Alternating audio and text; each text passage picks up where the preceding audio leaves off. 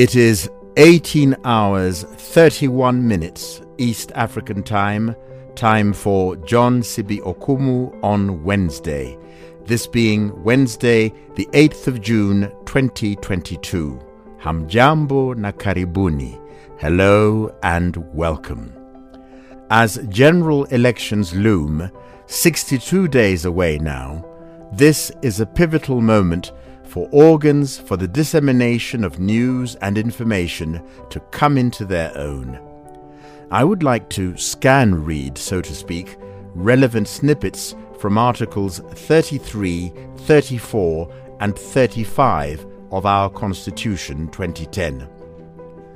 Article 33 states that every person has the right to freedom of expression, but this does not extend to incitement to violence, hate speech, or advocacy of hatred that constitutes ethnic incitement, vilification of others, or incitement to cause harm.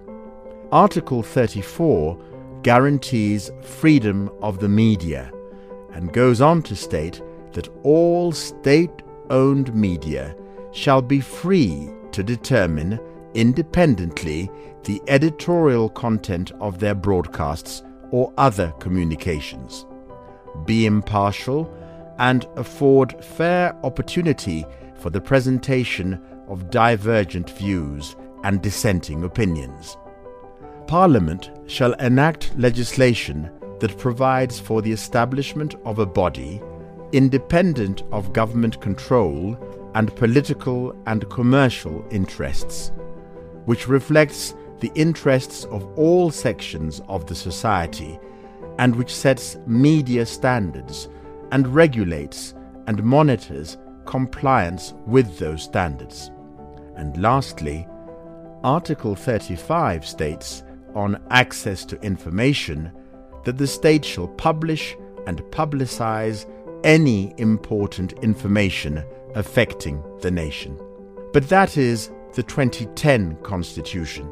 If radio is considered the most widespread form of mass communication, then our guest can be considered a veritable doyen of the medium. We shall get to know him by name later, but for now, he can give us a brief history of broadcasting in Kenya. Ndugu, we have been in the game together, it must be admitted, from the outset. How far have we travelled? Kenya Broadcasting Service. The service came first? Yes. Okay. And then at independence, then it was named Kenya, Voice of Kenya, Sauti ya Kenya. That's after independence, we had Sauti ya Kenya. Mind you, we had only one radio station, one television station in the country. So there was dominance. And by the national station, which had a reach of all over the country. I think I've just forgotten to say something, which is the previous radio stations, and including the Voice of Kenya, depended on rebroadcasts from the BBC. We were broadcasting many programs from London, especially when it came to news, coverage, correspondence of the BBC could be heard here. So that was the history. And then VOK lasted until 1982, August. After the coup, then it was renamed to become Kenya Broadcasting Corporation, not Service, because they wanted to change the image. The coup, the coup which was quashed, unsuccessful coup, was actually masterminded from the VOK station. It was the only station, everybody could listen to it from all over the country. So when they said that the government has been overthrown, the whole country believed that because it was the national broadcaster. That is how important it was. Of course, the station has evolved. The Voice of Kenya, when it started, as I told you, we had an element of outside broadcasting. Even the Americans were bringing in their programs. This is the Cold War era, where there was a lot of competition between the superpowers, and the British tried to hold their grip on the Voice of Kenya in a way or another. And one of the ways was to allow their station to rebroadcast BBC programs, which actually represented the British view. So that was actually what happened. And we continued, I think, the whole of the 60s, but eventually all the broadcasts from London were stopped. These are the rebroadcasts from London. Our correspondent, all the world news was coming from there. And initially it was not even easy for the Voice of Kenya to be able to cover the world because of logistical problems. We didn't have correspondents all over. We were depending on wire services and the Ministry of Information, KNA, Kenya News Agency, which had representatives in every district. But even that, we could only sparsely cover the world. So there was reliance on the British Broadcasting Corporation for many, many years. I don't remember the date exactly, but I think it was around the early 70s, if not 1970 itself, that we ceased using any broadcast from London. And the problem actually was not because of the content of the programs. It was actually news, international news, which the BBC also was providing to their local audiences. The problem was political, because sometimes they will broadcast critical news against Kenya, and there's no way to control that. So that had to be put on hold. The government of the day was being criticized sometimes by the BBC, and the authorities that didn't like that, and that's why they put a halt to it. That is what I really do believe. Well, there's an overlap there, Ndugu, because in my own career as a youngster, just coming back from the United Kingdom with my parents, where my father had gone to study, I was discovered at a speech day by a gentleman from the BBC and co-opted into what was then the Kenya Schools Broadcasting Division, where we taught people certain things. I was at Talent for the teaching of English, and this takes me all the way back to 1966.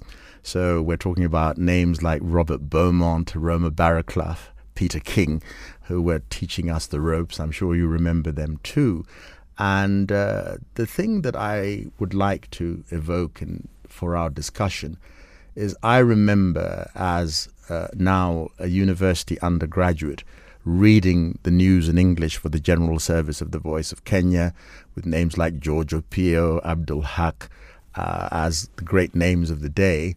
And we read something which was called The Way It Is, Hivyo Ndivyo Ilivyo. In other words, these were daily edicts which came from government, which gave a line of thinking that had to be espoused by the entire nation. Do you think that we have moved on, if we want to unite ourselves, by having all these disparate voices and 1,000 channels in so many different languages? Is this a great leap forward? Actually, we have made a lot of developments. But before I start talking about the later days, the Voice of Kenya started taking a political stand in 1966 at the formation of the KPU, Kenya People's Union, by Mzee Jaramogi Oginga Odinga. Then, all these programs started. Two things. One, this program which you're talking about was started first to criticize KPU, that KPU had asked wanataka chabure. Yeah? And that was not actually the truth. KPU was agitating for not to repay the British settlers, taking a loan from Britain and repaying the British settlers. In other words, you're buying back your land, and people were asking, why? Yeah? Are we really buying back our land? From whom did they buy? But the British government had come with an arrangement, I think it was £10 million to repay, and Kenya will be paying it slowly. So the position of, this is when we started becoming a political station, slanted and biased. That was 1966. But before that, they were not involved in a lot of politics. Mind you, by then, KADU had already been amalgamated into KANU, and it became one party. So was APP, Akamba People's Union. So that is when the great departure was there. The second great departure of getting politically a political angle was against Tanzania, because Tanzania came up with that Kenya is man eat man society. Nchi ya ubepari. Yeah, wabepari. So we had to think, and people here had to come and say, okay, they are also man eat nothing. You see, Okay. that's how it all started, and the closure of the borders and nearly the breakup of the East African community. Yeah. So the Voice of Kenya became more or less now a mouthpiece of the government of the day. Of course, in 1969, I think, all political parties were banned, and Kenya became A one-party effectively state. a one-party state. All right. And then we had all to toe the line and get, edicts and editorials written in the office of the president. And But the question I asked is, going forward, is in terms of national unity, doesn't it serve for all of us to toe the line to become true Kenyans? Is it a bad thing? Because we can get into the business of saying we will imitate, we will ape what is going on elsewhere in the world. But is this the Kenyan solution to the Kenyan problem, which is rooted in the whole idea of ethnicity, tribalism, what you will? I think there's a distinction between towing the line and becoming good citizens. When you're a good civil servant, citizen, law-abiding, paying your taxes, obeying orders, lawful orders, that's fine. But people have a right to agitate against injustice. When somebody is calling, it becomes difficult. And this is, the two are not contradictory, actually. What actually happens, you can still become a law-abiding citizen, somebody who doesn't want to bring disruption in the country, or cause any problems. But at the same time, you don't lose your inalienable right to speak up against injustices, indeed, if they are there. And so this is what actually some politicians have been doing, and most of them suffered. They went to detention, they were detained. If you go back and ask, why were they detained? Flimsy reasons, really very flimsy reasons. In terms of today. Today, people say even things which are worse than what they were saying at that point. But if you just thought about trying to criticize the government at those days in any form, then you are considered to be the opposition, disruptive, trying to bring the government down when you're not. So what I'm trying to say here, John, is that, and you know this because you have been in this business for very many years, there is legitimate criticism and there is disruptive criticism. Of course, disruptive criticism is not good. At any given point in government, you criticize things which you really feel, if the government is going the wrong direction, people have got a right to speak against it. And this is what the opposition was saying. KPU was saying during days that we're not going to buy our land back. Our land is our land. Yep. We'll stop there for a moment and then continue.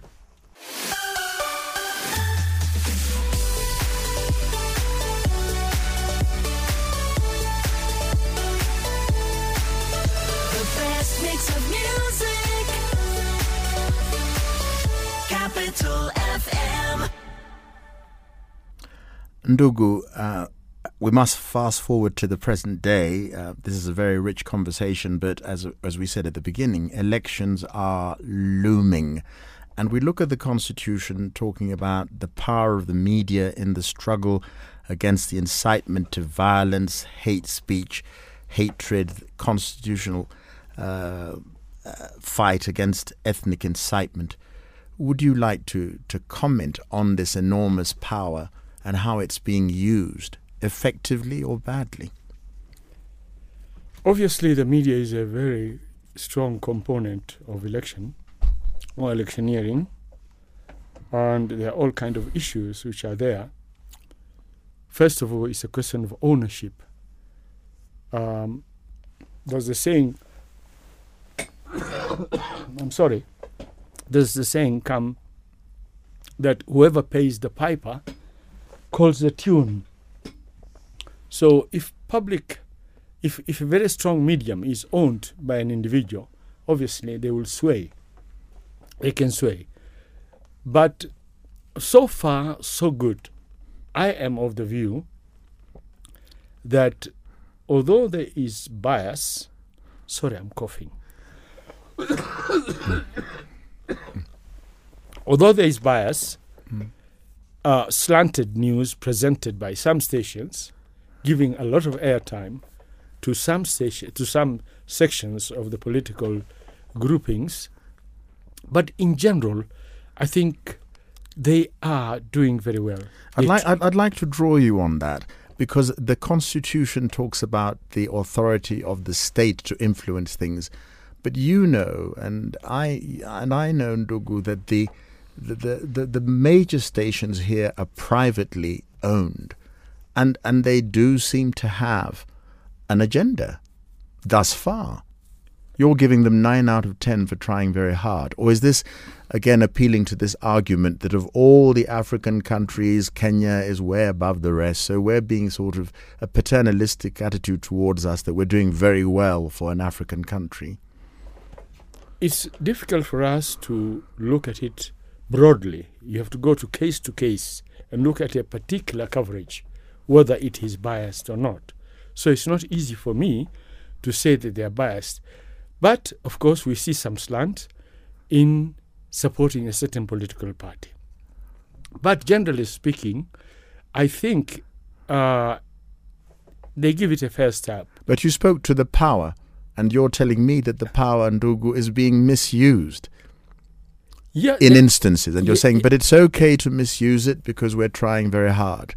That is my small print for you. Yeah, it's the world over. As I said, it's whoever pays the piper calls the tune. And some media owners have said that they are not involved in the editorial decisions, and that the editorial decisions are separate from them. They try to support somebody, but it doesn't really mean that the station should support that particular person. Ndugu, it's not fully true. Ndugu, if you look at the Constitution again, look at the language issue. We have this idea. I think the Constitution says that Kiswahili is our national language. Yes. And that English and Kiswahili are our official languages. Yes. Yet we have a proliferation of stations which to date are called vernacular stations, broadcasting in people's mother tongue, so to speak. Now, given the example of countries like Rwanda, we can cite our neighbors and brothers and sisters across borders. Is this a good thing? Because we're working towards a better Kenya, and we're looking for Kenyan solutions to Kenyan problems. Should we not get rid of these so-called vernacular stations? No, we shouldn't get rid of them. That's my view. Why? That's a rich, heritage for the country. Why should we destroy a language?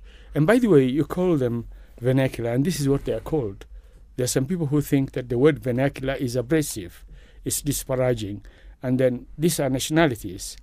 For instance, if we look at some tribes in this country or ethnic groups in this country, one country's ethnic group is another country's national group. The population of some of our ethnic groups here, I like to call them ethnic groups, is more than, say, for instance, than Rwanda. I think there are 3 or 4 ethnic groups in this country, and there, Kinyarwanda is seen as the official language, is accepted, and the national language as well. But here, we have got this. So there is a very serious heritage issue here. It has been discussed before. The problem is monitoring them. You have to monitor them, and I don't know whether we have got the capacity to monitor them, like what actually happened in Eldoret. It is not even in Rwanda. Lakini ndugu, kama kila mtu atakuwa anatangaza kwa lugha yake, kuna lugha nyingi na nchi ni moja. Hilo swali nakuuliza. Ni kweli, lakini pili, kuna makosa gani ya kutangaza katika lugha fulani?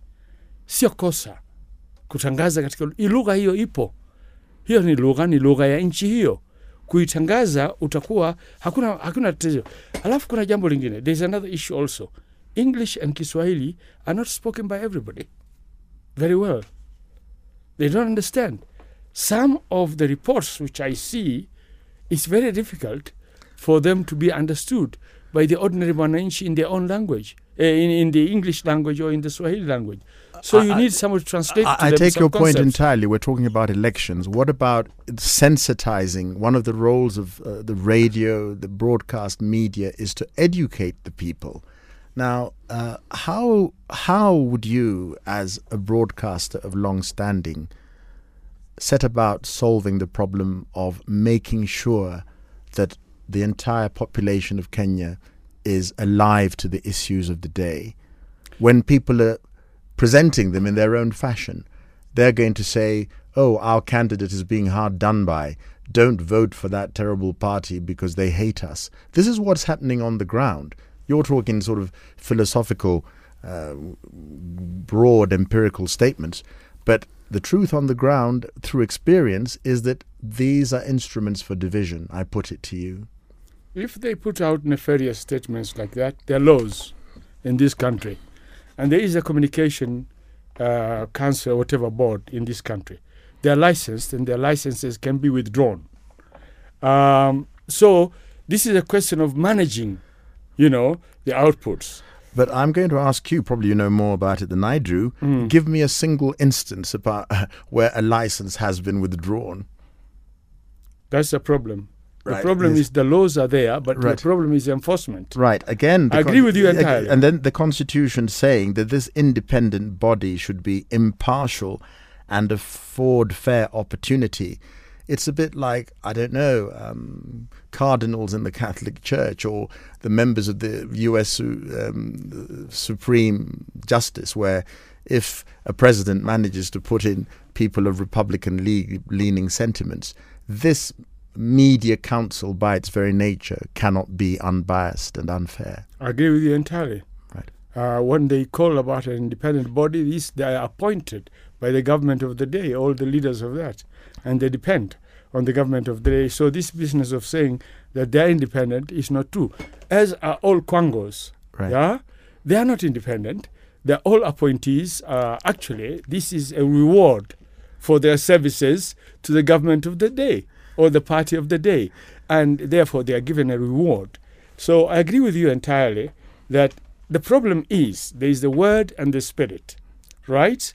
The word is that, what you just said. But the spirit, how to enforce it, is what is the problem. That is the problem we have. And the problem shouldn't be the problem, because the opening lines of the Constitution says that the people are paramount. And this is a question that I've put to so many of the guests, almost each and every one, is this just high-sounding rhetoric? You have a problem, you tell your child that they have great powers to do something in the household, and then when they say, well, Dad, Mom, we want this to happen, you say, no, Dad has said no, Mom has said no. You have got no real power. Yeah, the people are paramount, are the words in the Constitution. Yes. And this is only comes into effect when you go to courts, when the courts will determine that the people are paramount. But in ordinary interactions, these are words which are just mouthed by the politicians, but they don't give power to the people as they are required to. Right. You see? So I agree with you. We've got a few more minutes to go before the next break. And this idea of, again, the words of having divergent opinions and views. We're talking about sort of presidential debates, and then we have this idea of the two-horse race. In other words, we've determined from the outset that only two people count in the process. What about the Green Party? What about the Communist Party? Where do you think the media ought to give them a voice so that we hear what they have to say? And maybe people might be inclined to elect a president who's for the Green Party. It's not the business of the media to give publicity to a small group there, which is of no consequence. Which is of no consequence, you're saying? Yeah, if they're not having the population behind them, if they have got some weight within the government, then the media are required to, within the population, the media are required to mind you, these 2-horse race, these people have worked to become that horse.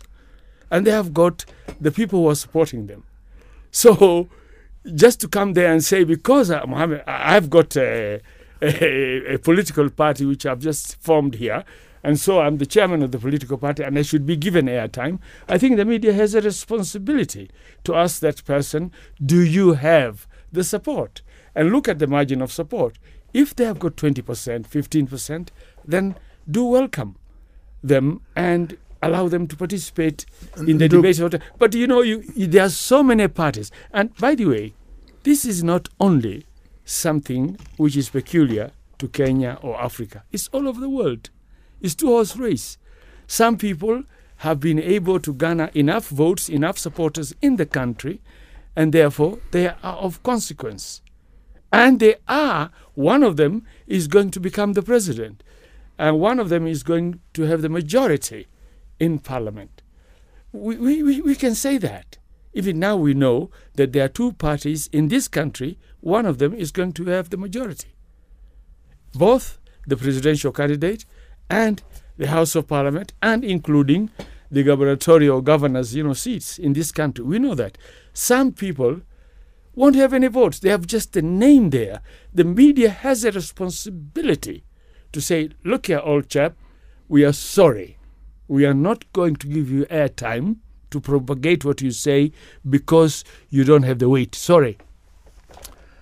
On that firm note, we shall have another break.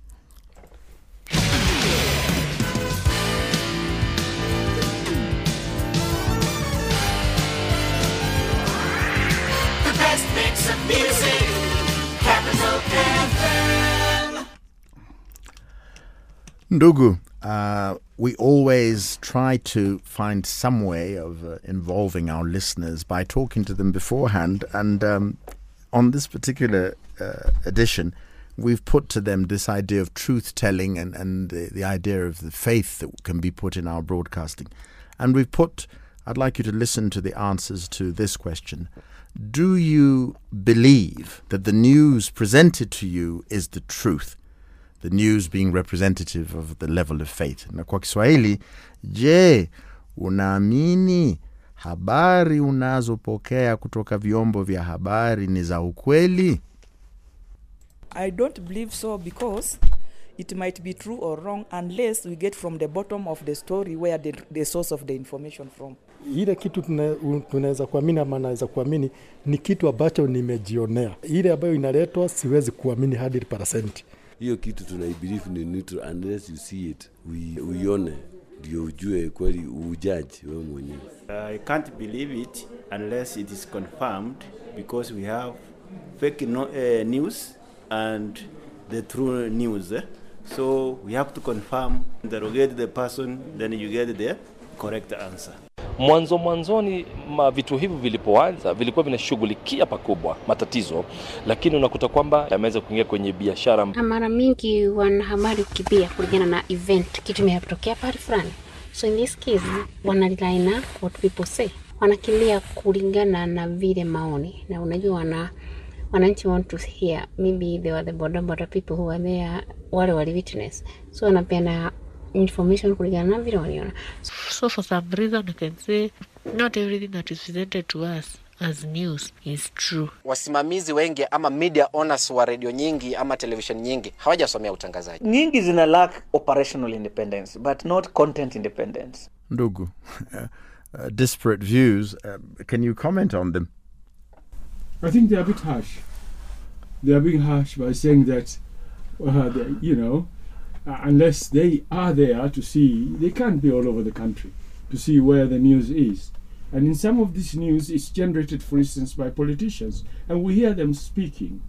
I don't think this station can go out all the way to manufacture news. No, they will lose their reputation. So what actually happens is what is reported. And if there are avenues of criticizing that station or bringing them to book, if they do indeed spread false news. We do have, of course, the alternative media, where people post stuff, right, in the internet. It's open and people are able to spread lies, to spread untruths about a personality or about a particular event, about what has been said. And some people try to play with the videos, right? And make people say things which they never said. Of course, that is there. But if we're talking about the mainstream media in this country, I don't think they'll go out to give, lies about something, unless, of course, they got the story wrong. But I don't think that would happen. Okay, Ndugu, I'd like to draw you on this idea of the competition that now exists, the idea of alternative media, social media, Facebook, Instagram, you name it. In your own experience, may I be personal, have you progressed to being a major player on these platforms, or have you stayed generationally hooked to listening to the radio and watching TV? I do listen to TikTok sometimes. Yes. And of course, I've got WhatsApp. But I'm not really into that alternative media. Right. Because of time, really. I don't have the time for that. But you recognize their power, which is a legitimate one and a forceful one. Yeah, they have got their power. But you see, again, a lot of them now don't have even the audience, because people wanasema hawa ni waongo. These are liars. They say all kinds of things. And people, after they're listening to the news once, twice, 3 times, later on, the public, the listenership, comes up to a conclusion and says that these are liars. Same when, one of the mainstream stations shows a slant or favoritism towards a particular candidate, people will say, hawa watu wamekuwa namna gani? Mbona wanampendelea fulani? People talk. Yes. People talk. I want to draw you on this idea again. Let's use the word ethnicity. We read the papers and somebody would say, I am withdrawing, I'm going to run independently on my own, and if you reject me from your master plan, I'm going to take my people with me and you will lose 2 million votes. Or we're going to a region which is considered to be vote-rich. We talk about the vote-rich such and such region. So we are arguing at cross purposes the idea of having a viewpoint, expressing it, retaining our languages. But what can be done to this culture of instant division, where you say, I'm leaving, and I'm leaving with my whole family? Ethnicity. Surely the broadcaster has a role to play. Surely there can be some strictures placed so that people don't play this sort of tribal and ethnic game ad infinitum. Yeah, they do have a role to play. They have to confront the leaders of these groupings and tell them that what they are doing is not right. Who's they? Who's going to? The head of the media. Right. Journalists, they get interviewed. That's the bit which the media can do. Who do the interviews? Like you, when you interview these politicians and say, look, you are now heading a clique, a tribal clique. Of course, they will deny and say the small print is they're promising that with their withdrawal, the tribal clique will withdraw en masse in support. Huu ndugu wetu nashafukuzwa pia sisi tuenda. Sisi Wakamba tuenda. Sisi wa Somali tuenda. Sisi wa Luya tuenda. How long is this going to persist? Is this a worldwide phenomenon? Would you say that this is the way in which the French elections are run? The British elections? There is a class system. There is a class system, yes. Yeah, but this is very sad phenomena. Yeah. That a particular person has got the sway to say such a thing on a purely tribal or ethnic grounds, not because of political vision. Ndugu, I'm forever exercised by the number of documents, statements, speeches that speak of an African renaissance, of the African rebirth, of the African renewal. And let's take away African and plonk in Kenya in all these instances. I'm saying, be a prophet, be a seer. How will we ever be rid of these negatives going forward if they re-emerge every 5 years And every 5 years, the ultimate fear is that we might revert to some kind of violence. It's not to be ruled out.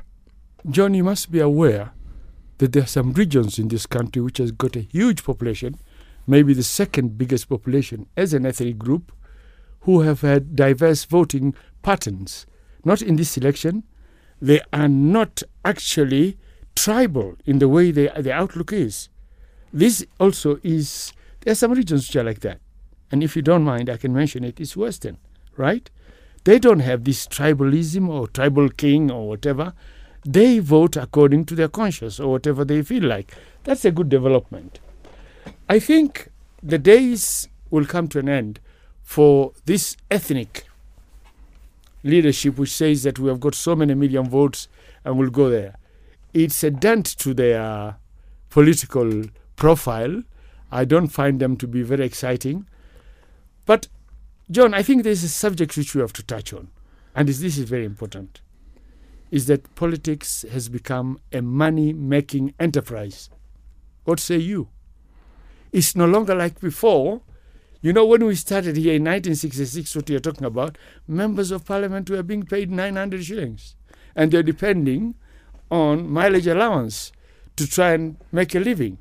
Permanent secretaries, under-secretaries were earning more than them. Directors were earning more than them. Now, it has become a money-making enterprise. And a lot of these people are trying to improve their persons rather than improve the nation. And this is what actually is happening. This is very sad that in 2002, after Kibaki Tosha, the first thing parliamentarians did was to increase their salary. 2008, they waited for the troubles to subside, and then about August 2008, they increased their salaries. Same 2017. They are blackmailing the government. Even financial bills, they say, look, if you don't increase our emoluments, salary and whatever, then we are not going to pass that bill. This is one of the dangers. Now, John, if that is not corruption, what is corruption? For somebody who is an employee to increase his or her salary. You know, if that is not corruption, what is corruption then? And this is what we are actually having. Politics in the country, and this is a very important element. It's not only with politicians, all cadres, quangos, even the judges. The salaries don't make sense. This country cannot sustain that kind of outlay. And something has to be done about it.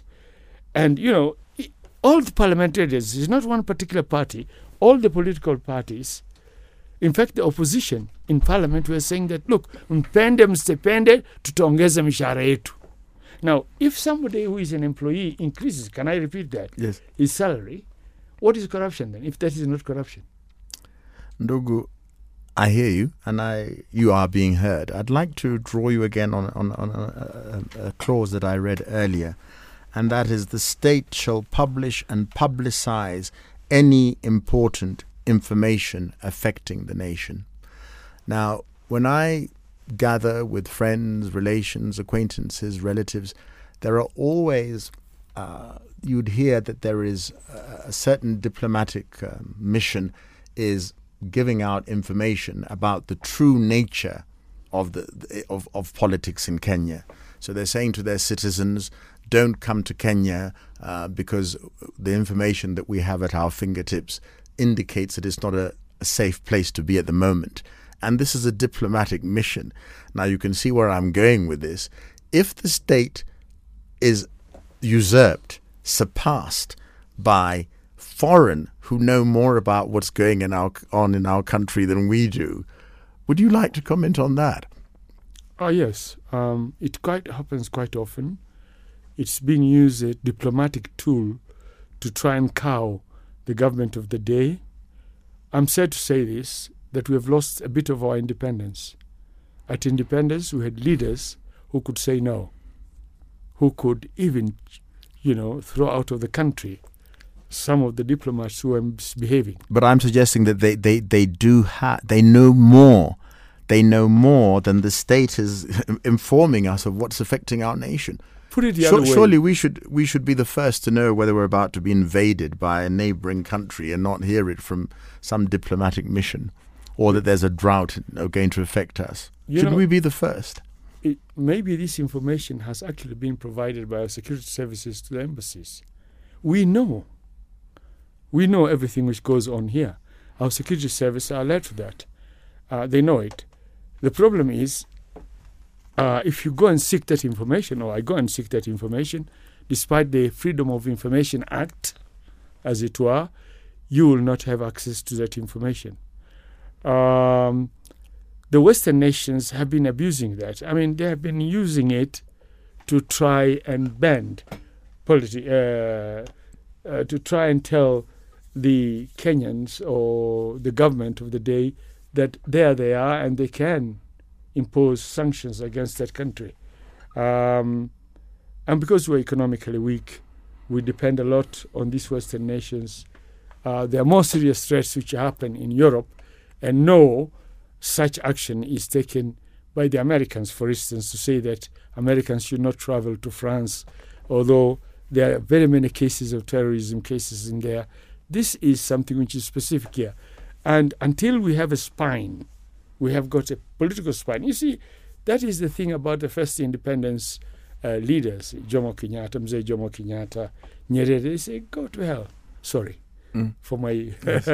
We'll delete that. Yes. See, they had the spine. They could say that. Yes.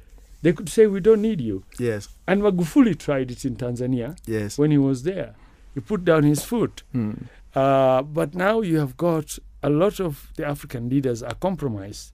Most of them actually have been placed there by the Western nations, and therefore they are they take orders. There are some countries which are run by France. In West Africa, for instance, they have got the force de frappe. Yes. And they tell somebody that you are either going to be the president and follow our directions, or you're out. And they can be out. One last break.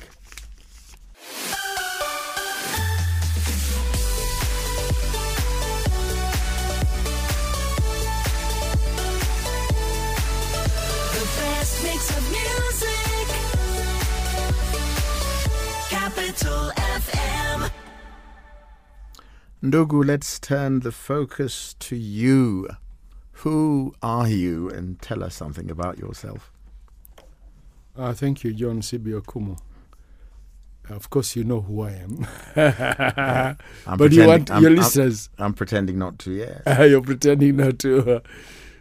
John, we go back a long way. From 1966, I have been broadcasting for the past, what should I say? Did you say what your name was? Mohammed Abdullahi. Mohammed Abdullahi. Mohammed Abdullahi. Yes. I worked for the Voice of Kenya, rose to become head of the English service, which is general service, in the 70s. Later on, I was taken to Kenya Institute of Mass Communication, where I taught for less than a year. And then I got a job with the Standard, which was well-paying. So I worked there at the Standard newspaper. And later on, I went to England, London. I got a job with the BBC. First with the Swahili service, and then I became an editor there. I'm a Kenyan. I know a bit of the history of this country. It's interesting that in that backstory, the word Kakamega comes into the mix. So ethnically, one would say that you're not what you appear. You are, in fact, a Westerner. Tell us a bit more about that. How did you end up in... I'm a Somali. Yes. But I actually don't think that most of my friends are not actually Somalis. I'm just a Kenyan, and I've got friends across the board. But how did your family find itself in Kakamega in the early 60s? Not early 60s, early 40s. Early 40s, early yes. 30s. Explain that. Yeah, my father was a preacher, missionary. Yes. Actually, I was raised by my grandmother, who was in Kakamega. Boma was Somali.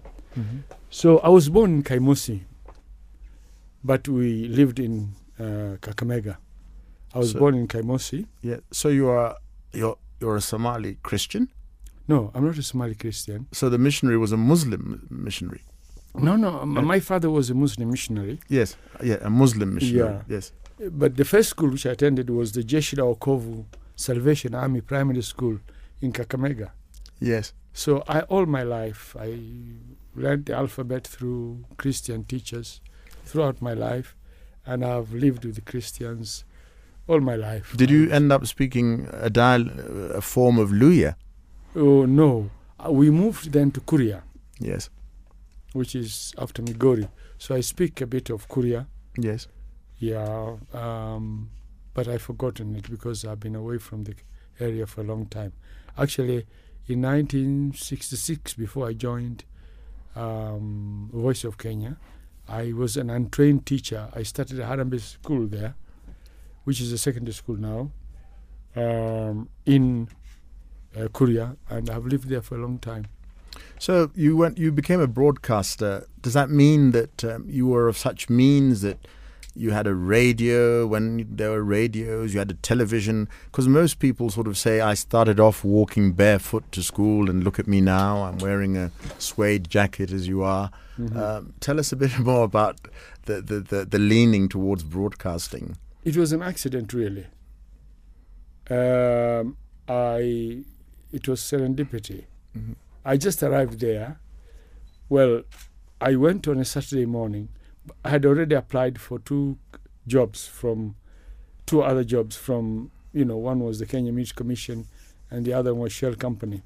Sorry for the advertising. And I never got the two jobs. And then one morning, Saturday, I went very early in the morning. Saturday was an official. People used to work on Saturdays. So I went to College House, which is on Koinange Street, right at the corner there. That's where the directorate was of VOK. And I went there, and James Kangwana was the deputy director. You know James? The late Indeed, James he was my boss. Yeah. So James excellent was there, gentleman, and yes. He was just impressed with me. By then, I knew a bit of Shakespeare. I knew a bit of Barney Robert. Yes. And I could recite all this. So he was really impressed to find this young Somali lad who spoke very good Swahili. It's the James Kangwana I knew, because we had a bit of a feud in the studio when I was reading, and I had the nerve to correct the syntax of the English, and there was a big hullabaloo, and they said, how can this young upstart dare to correct a senior editor such as me? Yeah. And it escalated all the way to the top. Yeah. And as the boss, James Kangwana said, sorry matey, but the young man is right, and you should all work together and learn from one another. So he was a wise man. Yeah. But then we go back to names like they didn't know who you were.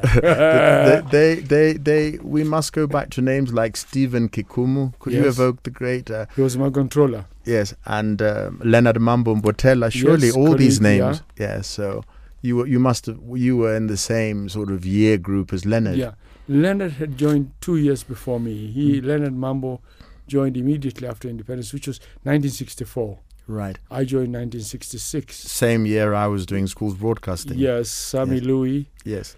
Were the others. Peter Clare, as you mentioned. Charles Robinson, yes. Sorry, later on I've got a cough. Yes. Apologies to the listeners. Later on you became? Later on I became the head of the General Service. Right. And therefore I started meeting these top, broadcasters. The yourself and the others. The query that I can put to you, and on a lot of these talk shows, is, and there was one of the vox pops, one of the sample responses came about the quality of journalism. People talk about the good old days, bring back the veterans, let them read the news for us.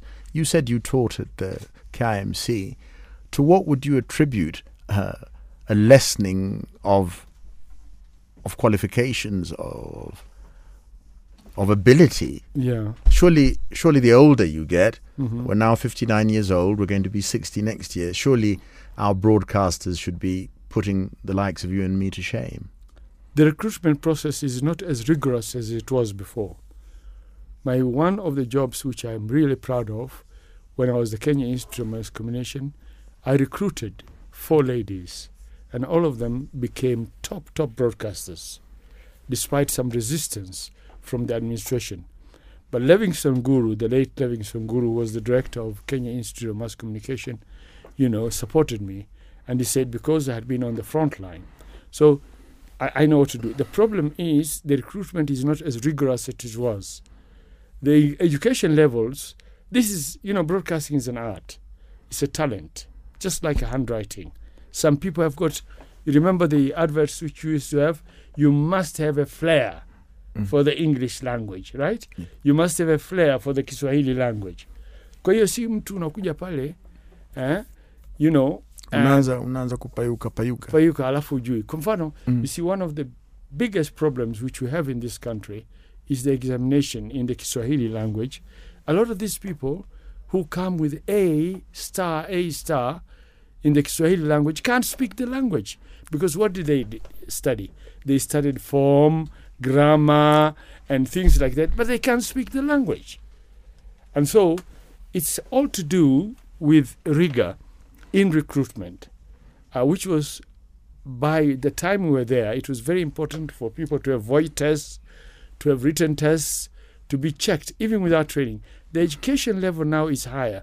A lot of the people have got degrees in journalism. Yeah, PhDs and whatever. Yeah. But what actually happens is that we recruited people who had flair. Right. You know what I mean? They're talented already. Right. They spoke very good Kiswahili. And it was a bonus if you spoke both languages equally, right? English and Kiswahili. Kwa hiyo, siku hizi, shida iliyoko ni kwamba people go there because they've got a mass communication degree. Well, that does not make you a broadcaster. I'm sorry, maybe some people have got it. Broadcasting is, we look at somebody who is going to be, it depends if you're behind the mic or in front of the mic. If you're in front of the mic, there's no problem. You don't have to, but if you have to have, what is it? The gab. What is the it? The gift of the gab. You must have the gift of the gab. Right. To be there. Mohammed, I'm going to ask you one last question, and I'm going to give you 1 minute and 30 seconds maximum to answer it. Okay. And that is, given a trajectory that takes you back to 1966, and there you are, you've got all your marbles, still compos mentis, thinking deep thoughts. Given the future of the broadcasting profession, what would you say? Forget constitutions and elections for a while. Let's go back to broadcasting and the radio in particular. What do you think needs to be done for us to up our game? Should we set up a school of flair where people sort of come and speak Swahili all day? Or?